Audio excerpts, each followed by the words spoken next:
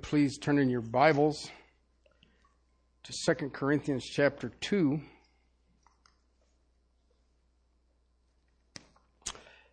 Text seems familiar. Verses 5 through 11. And everybody will say, well, I had this outline that had 7 points and took you 9 weeks to get through that, and what are we doing now? Well, now we're going to pray. And then I'll explain myself. Father, we come before you, the author and the finisher of our faith, to hear your word. Father, I just ask you that as I knew your presence, I knew your guiding as I was gone for 2 Sundays, and Father, that my brothers and my sisters knew your presence also. Father, so many things in each of our lives, good and bad, and yet, Father, they all work for the good of those of us who love you. Father, give us ears to hear, and give us eyes to see, and give us souls that rejoice in the relationship we have with you who spoke existence into being. Amen. I had brought this up that I thought I was going to go back to forgiveness before I left, and my wife said, well, 9 weeks is pretty much got it covered, don't you think? And I said, yeah, maybe. And when I was traveling, I ran into a bumper sticker. If you do not understand it, I grew up with the Vietnam era, and there was a little incident with Jane Fonda. Most people do not understand that incident. Most of them think that she set in an anti-aircraft gun and that made all the Vietnam vets mad. That is not the problem. When she was visiting with the North Vietnamese officials, one of the American prisoners slipped her a note that had the name of the prisoners he knew that they had in custody. She promptly gave it over to the North Vietnamese officials, and that prisoner was beaten severely. That is why there is just a tad bit of animosity among Vietnam vets and Jane Fonda. I seen this bumper sticker that says, I will forgive Jane Fonda, and then in small print, when the Jews forgive Adolf Hitler. And I thought, wow, there you go. And I started thinking about my book, my Bible. And I thought, I have 66 books of nothing but God's forgiveness. And it starts off, Adam and Eve. God kills an animal to clothe them. You know what that is? Forgiveness.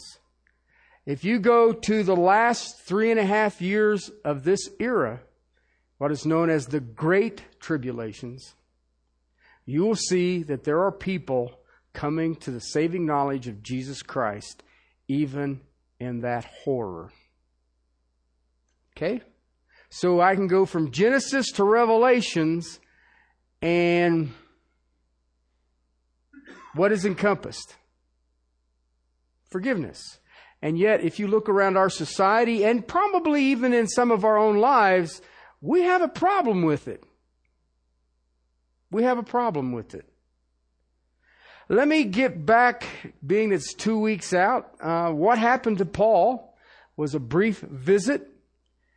The church in Corinth was being infiltrated by false and deceivers and deceptive teaching.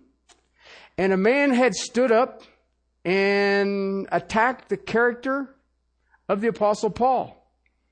And Paul instructed the church that they needed to deal with this man for the sake of unity in the body of Christ and for the sake of holiness in the body of Christ. And we can praise God. They did. They confronted. And it is apparent in this letter that the man has repented. And Paul now writes that you need to take the man back into the fellowship fully, as if nothing ever happened. It is time to forgive. And you know what?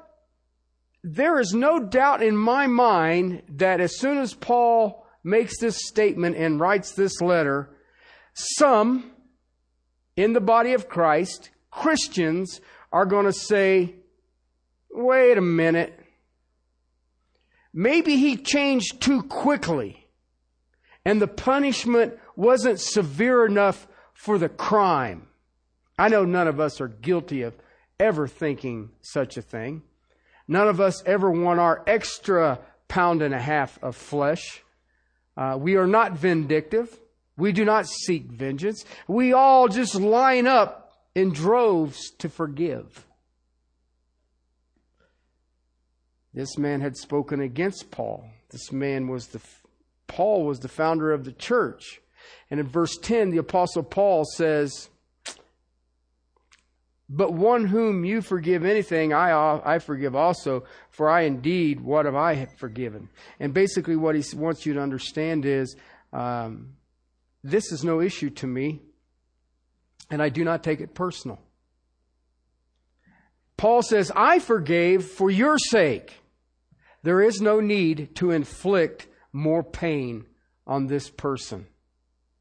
Paul is basically saying here, this is a non-issue, people. You confronted him, he changed, we're done.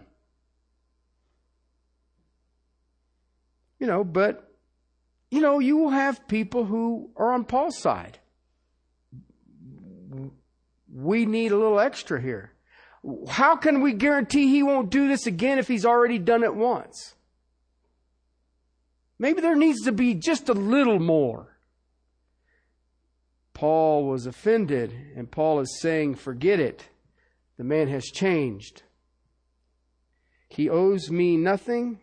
I am not the issue. Love him. Reconcile him.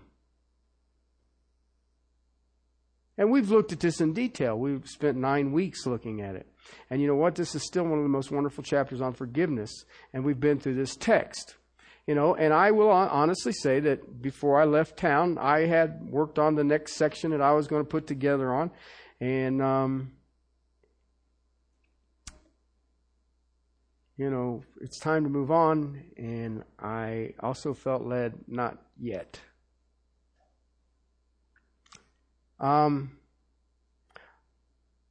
When I think about the context of Scripture, when I think about the partaking of the Lord's table, who am I to leave the topic of forgiveness too soon? Because that is what it is. It's forgiveness. And I also know, being that we're such a mega church, that there are some of you who have questions that you think weren't answered. And I plan on covering as many of my bases as I can before I move on. That's why if you will look on the back of your bulletin, you will see my outline, the nobility of forgiveness, and you will see I have 10 points. And I didn't put the titles down because you'll see why in a minute. I'll let you put them down. And I hope that by going through these 10 points in the next 2 to 3 weeks, and everybody's going, what? Yeah, you think it's hot now? Wait. That I will cover some of the quote-unquote gaps. Maybe I can just tie this thing up in a really cute little package and it'll be time to move on. One of the problems with forgiveness that you and I will struggle with is the culture that you're in, basically related to that bumper sticker. Forgiveness in our culture, forgiveness in our society, forgiveness in our planet is seen as weakness. I don't care what continent you're on. Forgiveness is not seen as a virtue. Forgiveness is not even considered necessary. And yet we have a culture, we have a globe that is on the road to self-destruction, total and absolute self-destruction. And one of the biggest reasons is the utter disregard for forgiveness. Complete, utter disregard. Our society, our globe, exalts vengeance. Our globe, our culture, our society exalts retaliation.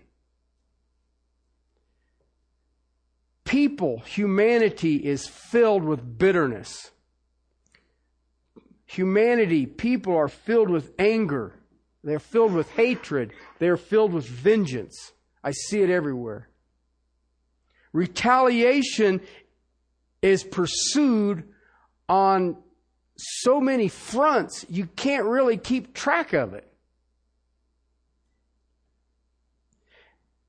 But the retaliation on all these fronts is not the thing that shocks me. It is the attitudes that approve it.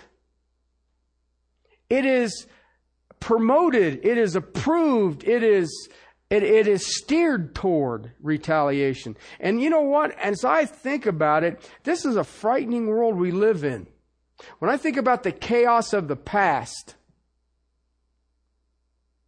when I think about the racial divisions that I have seen and I grew up with, when I think about the hatred that I have seen in the past, and the retaliation and the bitterness. I grew up in Ohio. We had a wonderful little incident many years ago called Kent State. And while I was traveling, I heard that some new tapes have come out, and they're going to find out who gave the order to shoot these college kids. Well, I know the settlement. Settlement is dropped. There is no room for litigation in this, so why are we bringing it up? And it's like I said, if you think that that is bad, wait till you see what the future brings. Forgiveness has been turned into this weakness rather than a virtue. And if you're really honest with yourselves, we make heroes out of vengeance. Really? You ever seen Dirty Harry? How about Rambo? I don't care, Rambo 11 or whatever. Don't we? We exalt it. Vengeance, yeah! Got them! They got theirs! Do you know that on an average year in this country, there are over 250,000 lawsuits that are just basically vindictive? Okay. Do you know that 70% of the world's lawyers are in this country to keep up with it?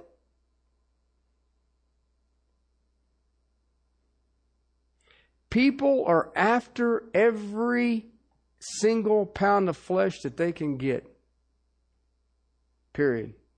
Even the people who are supposedly helping us, the sociologists and the psychiatrists, they write now that it is unhealthy to forgive. They will tell you, you don't have to forgive. It was that person's issue. You should place the blame for all of your problems strictly on the people who have victimized you. That's what our society promotes today. Those people have the guilt for everything. We push it on others, and then we strive for vengeance. Because forgiveness is weakness. But you know one of the things that I've learned in my years, and I'll express it over these next couple of weeks. Forgiveness is the single most freeing, liberating thing that I have ever experienced. I'm not talking about people forgiving me. I'm talking about me forgiving other people. Because I have noticed that in forgiveness, now I'm not talking about looking at somebody and saying, well, you're forgiven.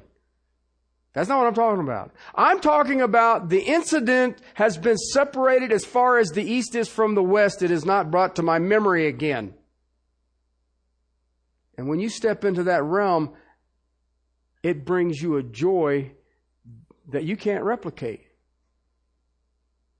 Scripture gives at least 70 word pictures of forgiveness and what it is to forgive. Let me give you a few of them, and these are paraphrased. These are in my terms, my words. To turn the key and open the cell door and let the prisoner walk free. To write in large letters across a debt, nothing owed.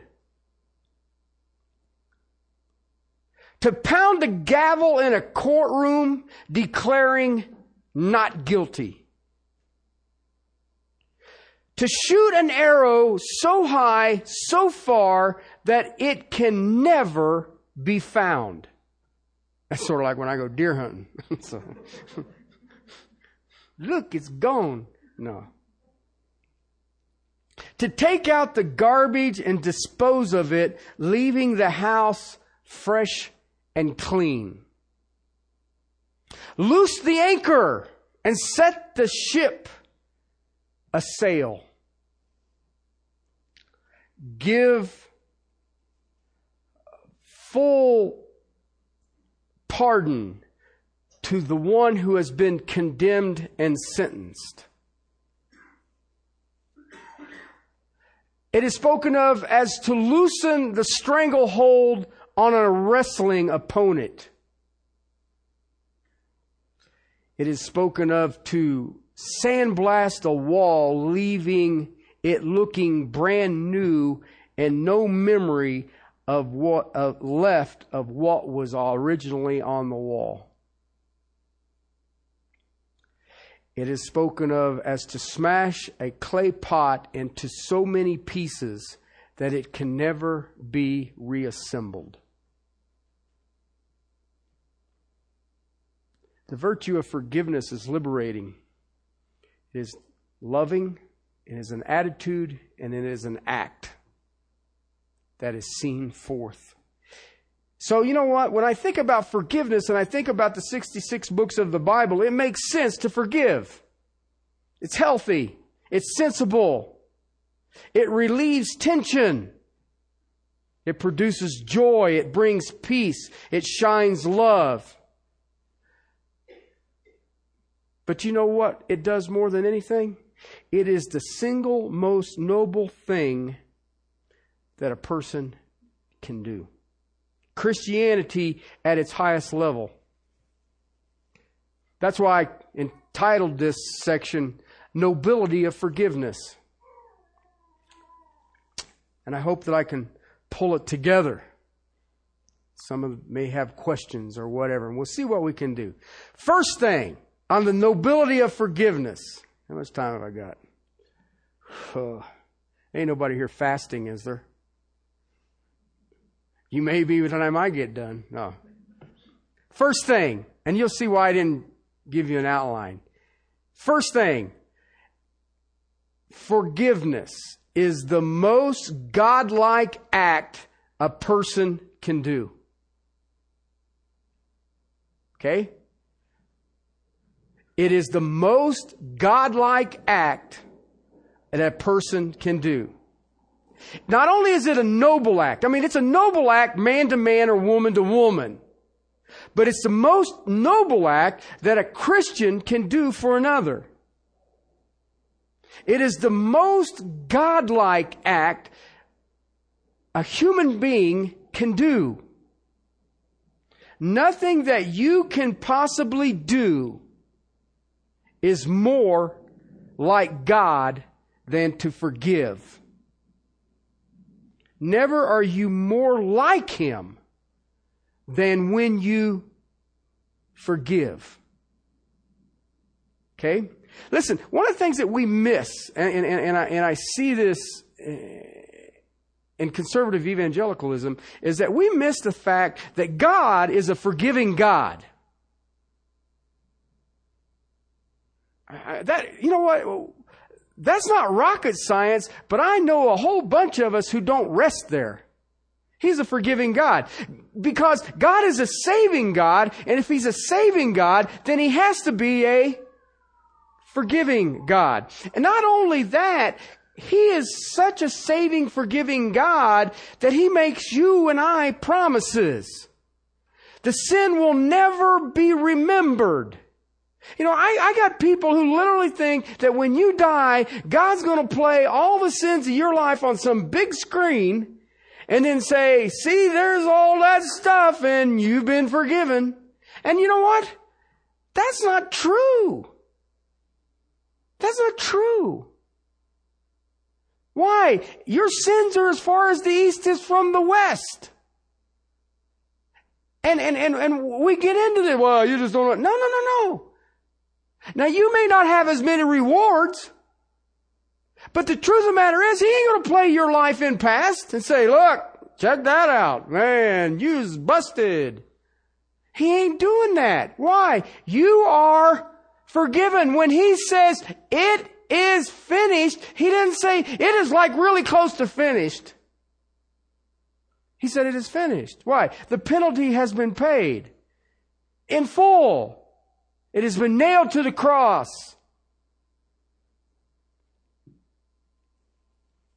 Forgiveness affirms that there is no anger, there is no hatred, there's no desire for retaliation, and there is no vengeance. There is no condemnation for those who are in Christ Jesus. Do you understand that? Because there remains no guilt and there remains no blame. The sin is forgotten. The sin is removed. The sin is eliminated. Never, ever to be entertained again. And it is a promise. It is a promise from God, and that the issue is gone. That's exactly what God does to the repentant sinner. When you came to salvation, do you understand that? When you came to salvation, it is gone. And never are you more like God than when to one who comes to you repentant, you forgive as God has forgiven you. Okay? So, shall I illustrate? Thought you would never ask. Gospel of Luke, chapter 15, beginning at verse 11. Luke 15, 11. And he said, a man had 2 sons. The younger of them said to his father, Father, give me the share of the estate that falls to me. So he divided his wealth between them. And not many days later, the younger son gathered everything together and he went on a journey to a distant country, and there he squandered his estate with loose living. Our grandma used to talk about that. Anyway, now when he had spent everything, a severe famine occurred in that country, and he began to be impoverished. So he went and he hired himself out to one of the citizens of that country, and he sent him into the fields to feed swine. And he would have gladly filled his stomach with the pods that the swine were eating, and no one was giving anything to him. But when he had came to his senses, he said, how many of my father's hired men have more than enough bread, and I am dying here with hunger? I will get up and go to my father, and I will say to him, Daddy, will you forgive me? It's not what it says. Daddy, do you understand that I'm sorry? It's not what it says. He says, I will say to him, Father, I have sinned against heaven in your sight. You know that? Did you see that? But I thought he sinned against his father. No. He said, I have sinned against heaven, and it's in your sight. I am no longer worthy to be called your son. Make me one of your hired men. Make me a slave, Father. Don't you find that fascinating? You know what's amazing about this text? He doesn't say, will you forgive me? He says, will you hire me as a slave? It is better than what I have right now. It's a fascinating thought, don't you think? Because most of the times we say, well, when they come and ask me if there's some, they ask me to forgive them, I'll forgive them. Really? He didn't. He didn't ask to be forgiven. He says, hire me as a slave. I'll work for my keep. Read on. So he got up and he came to his father. Now watch this. But while he was still a long way off, his father saw him. You know what that means? His father was looking for him. His father's heart was overwhelmed to forgive, to love, and to show the love and forgiveness that he already had. He was keeping sight for the child. The child who had dug himself an awful hole. And he said when he was a long way off, his father saw him, felt compassion for him, and ran, embraced him, and kissed him on the back of the neck. And the son said, Father, I have sinned against heaven, and in your sight I am no longer worthy to be called your son. You know what? The father had to write right then and say, you're right. You're no longer worthy to be called my son. But that ain't what he says. What does he say? But the father says to his slave, quickly bring out the best robe, put it on him, put a ring on his hand and sandals on his feet, bring a fattened calf, kill it, and let's eat and celebrate. You know what that is? God saying, this is what my forgiveness looks like. You were estranged from me. You were separated from me. You came back. I looked for you. I waited for you. And when I saw you coming, I ran out. I give you an heir's ring. I clothed you in a robe of righteousness, and I am celebrating. Even if you have taken everything that I have given you and wasted it. You think about that. We see the approaching sinner afar off. What do you do? What do you do? I know what we do. Come on. Boy, I just wish it was a little hotter. Sun was a little higher. Why? Because you know you did wrong. Ain't that what we do? Well, are you done? You know what this picture shows us right here is that before the S of sorry even comes out of their mouth, they are embraced and kissed. And there is a heart of forgiveness that says, I want to forgive quickly in celebration as if it never happened. A forgiving Father shows you and I how to forgive, and never are we more like Him than we are like this. Christ on the cross, Father, forgive them. They do not know what they do. Stephen, as the stones are crushing his life out of his body, says, Lord, do not hold this transgression against them. And the Apostle Paul in this text says, restore this one with love and fellowship back to the unity that the body of Christ. And that is Christ-like. Okay? Secondly, the nobility of forgiveness is the fulfillment of the sixth commandment.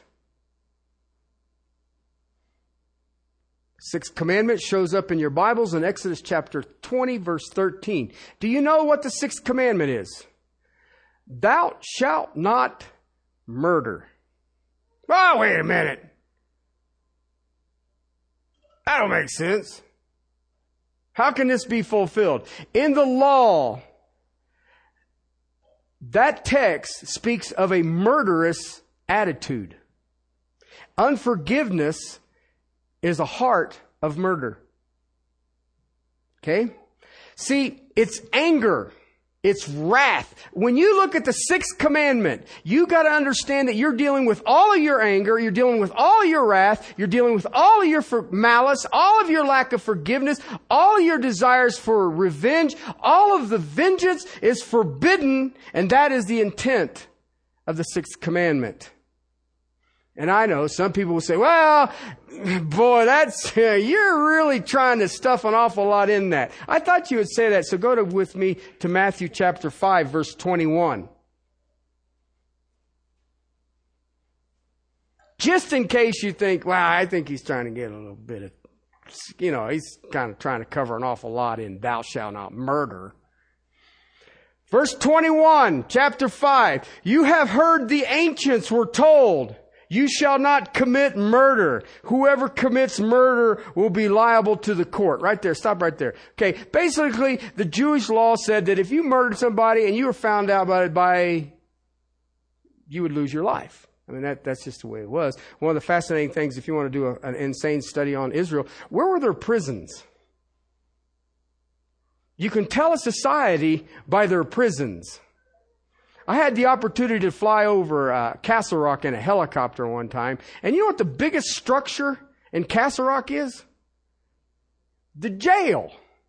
That says a lot about our community. Especially when you think about the jail's bigger than Walmart Superstore. Sorry. Whoever commits murder shall be liable to the court. That's what the ancients said. That's what the forefathers said. That's what the rabbis said, right? Who wrote the law? God did. Here's what Jesus says. But I say to you, everyone who is angry with his brother shall be guilty before the court. Whoever says to his brother, you are good for nothing, or raka, shall be guilty before the Supreme Court. And whoever says, you fool, shall be guilty enough to go into fiery hell. You know what he's basing all that on? The sixth commandment. It's still in the context of, you have heard, you shall not murder. You have heard the ancients. The rabbis teach us. I say that everyone who is angry with his brother is guilty. The word raka there, this translates, it comes out, you good for nothing. Okay, raka is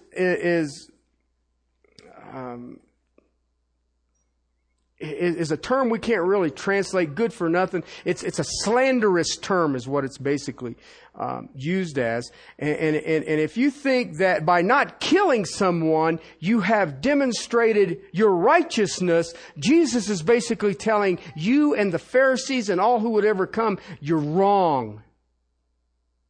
You're wrong. If you have ever been angry, you are guilty. And I mean, John even hammers on this one. And this is funny because John is called one of the sons of thunder. You know that? You know why? Everybody thinks John was this loving guy. But I remember him saying, hey, Lord, do you want us to pray that we can bring fire and brimstone down? John, yeah, let's just toast him. We'll move on. He writes in 1 John chapter 3, verse 15, everyone who hates his brother is a murderer. Do you know what unforgiveness is? It's hatred. It's hatred. Now then, I'm going to ask you a really simple question. Who's your brother? That's easy. Anybody that ain't you.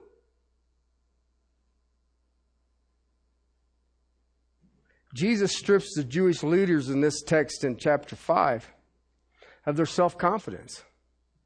I haven't murdered anybody, so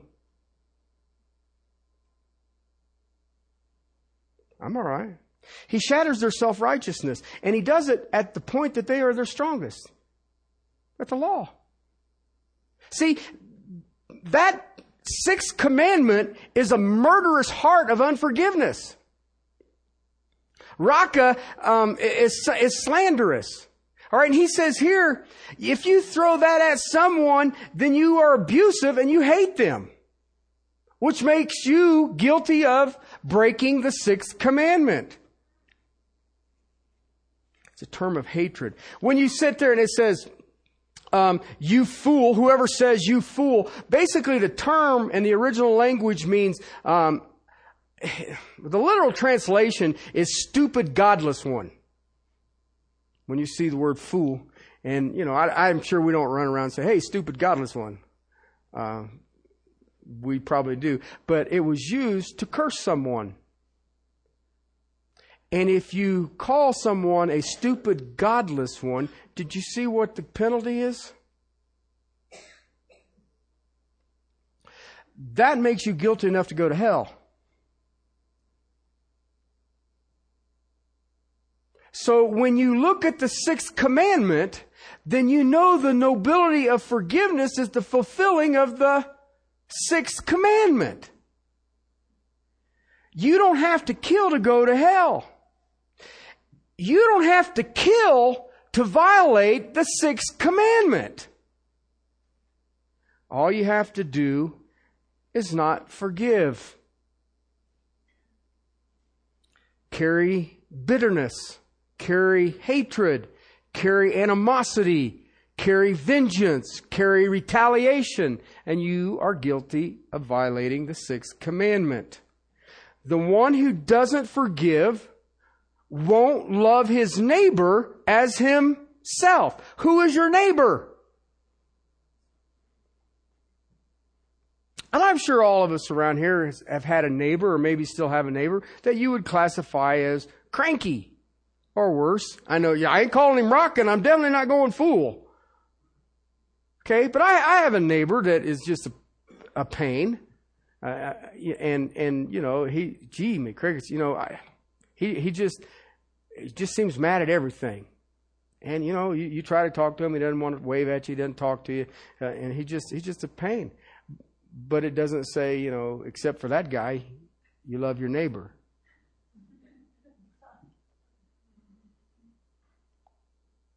Because, listen, the one who doesn't forgive will not love his neighbor. I don't care who you are. I don't care who you are. We had times when we were, and it was kind of fascinating. There's times, you got 2,000 motorcycles cruising down the highway. We all get about 50 to 70 miles to the gallon. And then everybody has to go into a gas station. I cannot imagine the intimidation factor to have 2,000 motorcycles show up at your gas station.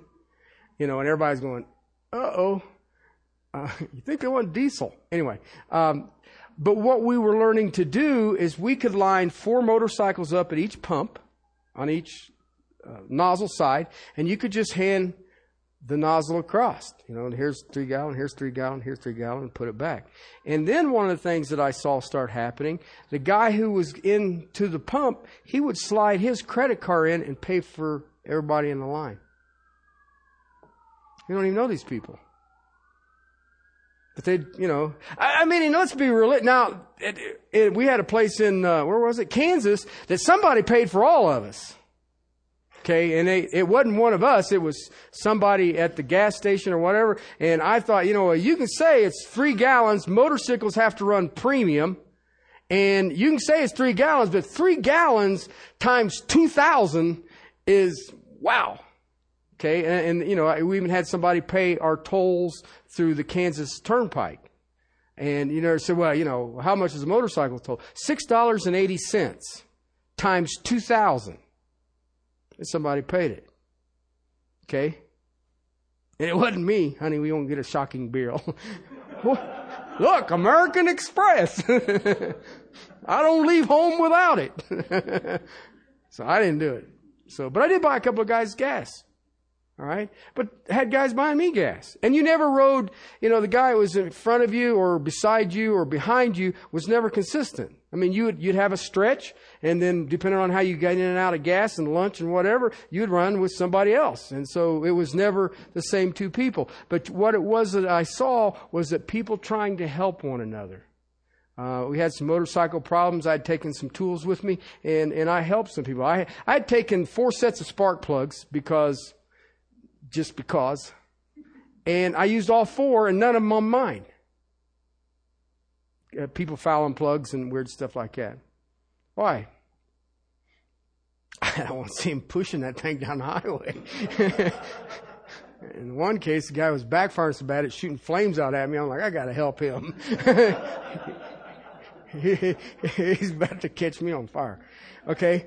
But you still watch around humanity and you say, you know what? I know people who are angry. You know what? I bet you in this room right now, there's a few people in this room who are angry at somebody or someone for something. And you know what? You're guilty of breaking the 6th commandment. And one of the things that I have watched in my life and watched in many other people's life is once you let that unforgiveness set in, then we are told that it will start a root of bitterness. And you know them people. All right, now I bet you each one of you can have a list of people that you would say, these are bitter people. And you know what it's based on? Their unforgiveness. They are carrying this, and it becomes this chain, this weight, this tonnage that they drag around, and they're cranky about it, and I would be too, carrying that around. And the reason is, they're guilty of breaking the 6th commandment. Because that hostility, that vengeance, that bitterness, that is nothing but a murderous heart. See, when you recognize it, then you know that all you are doing is expressing your selfishness. And you know what? You have to kill your selfishness.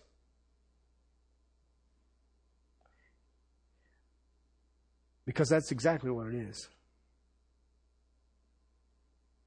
Listen, now I want you to think about this. I'm going to close with just this thought. I want you to think about this. If you are humble enough,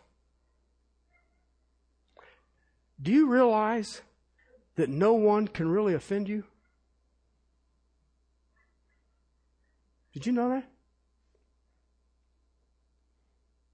If you're humble enough, no one can really offend you. Because you see yourself as unworthy of anything anyway. See how simple it is? I mean, I watched this group of people that I rode across, and they complain about, this person up here uses their brakes too much. This person here doesn't downshift enough. This person here tried to cut me off. I think about that traffic thing that I was in where a semi gets in front of me. He has to get in there, gets in front of me, locks up his trailer brakes. There's smoke and things flying everywhere, and he's riding them, and you can see smoke rolling out of the drums. And I got traffic in this lane. I'm riding this, they call it the zipper, the dotted line. I'm riding next to it, trying to see if I can get around this semi. And all of a sudden, this lady in this Lexus decides she wants to be in my lane. So I'm sitting here now, instead of riding alongside the zipper, I am riding the zipper, hoping that everybody else has as much faith as me and stays where they're supposed to be. And then you have a semi in front that you think at any minute now, his rear brakes are just going to go out, tires are going to fly everywhere, and I'm going to sit on the hood of this Lexus in love. But, I said, I'm unworthy to even be riding with these guys. And just the privilege of being around some of these people is fine. And it's fine. What am I going to do? I'm outnumbered. All of my motorcycle buddies were gone. All I had was cars and semis. And you're like, oh, bummer. But what happens when you get cut off in traffic? I know none of you have ever been angry. Ever. We don't get angry.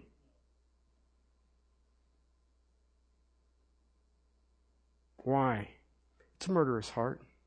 And if you humble yourself enough, then you understand that no one can offend you. At all. It's impossible. Because you understand you're as unworthy of anything anyway. So I got 2. Next week I'll get the next 7. Let's pray. Father, I just praise you that in forgiveness we are more like you than any other time. And in forgiveness, it is the essence of your 6th commandment. Thank you, Lord. Thank you for your forgiveness, that we now have peace with you. And because of that, we have your peace. Thank you, Lord. If we have any hearts of unforgiveness, may today be the day of our freedom, that we'll be cut loose to forgive. And we praise you and we thank you. We love you. We cherish you. And Lord, I just praise you for your word. I praise you for my brother Stephen and my brother Paul and our Lord Jesus Christ, and even the parable of the prodigal son, that we see forgiveness. To your glory, to your praise, in Christ's name, amen.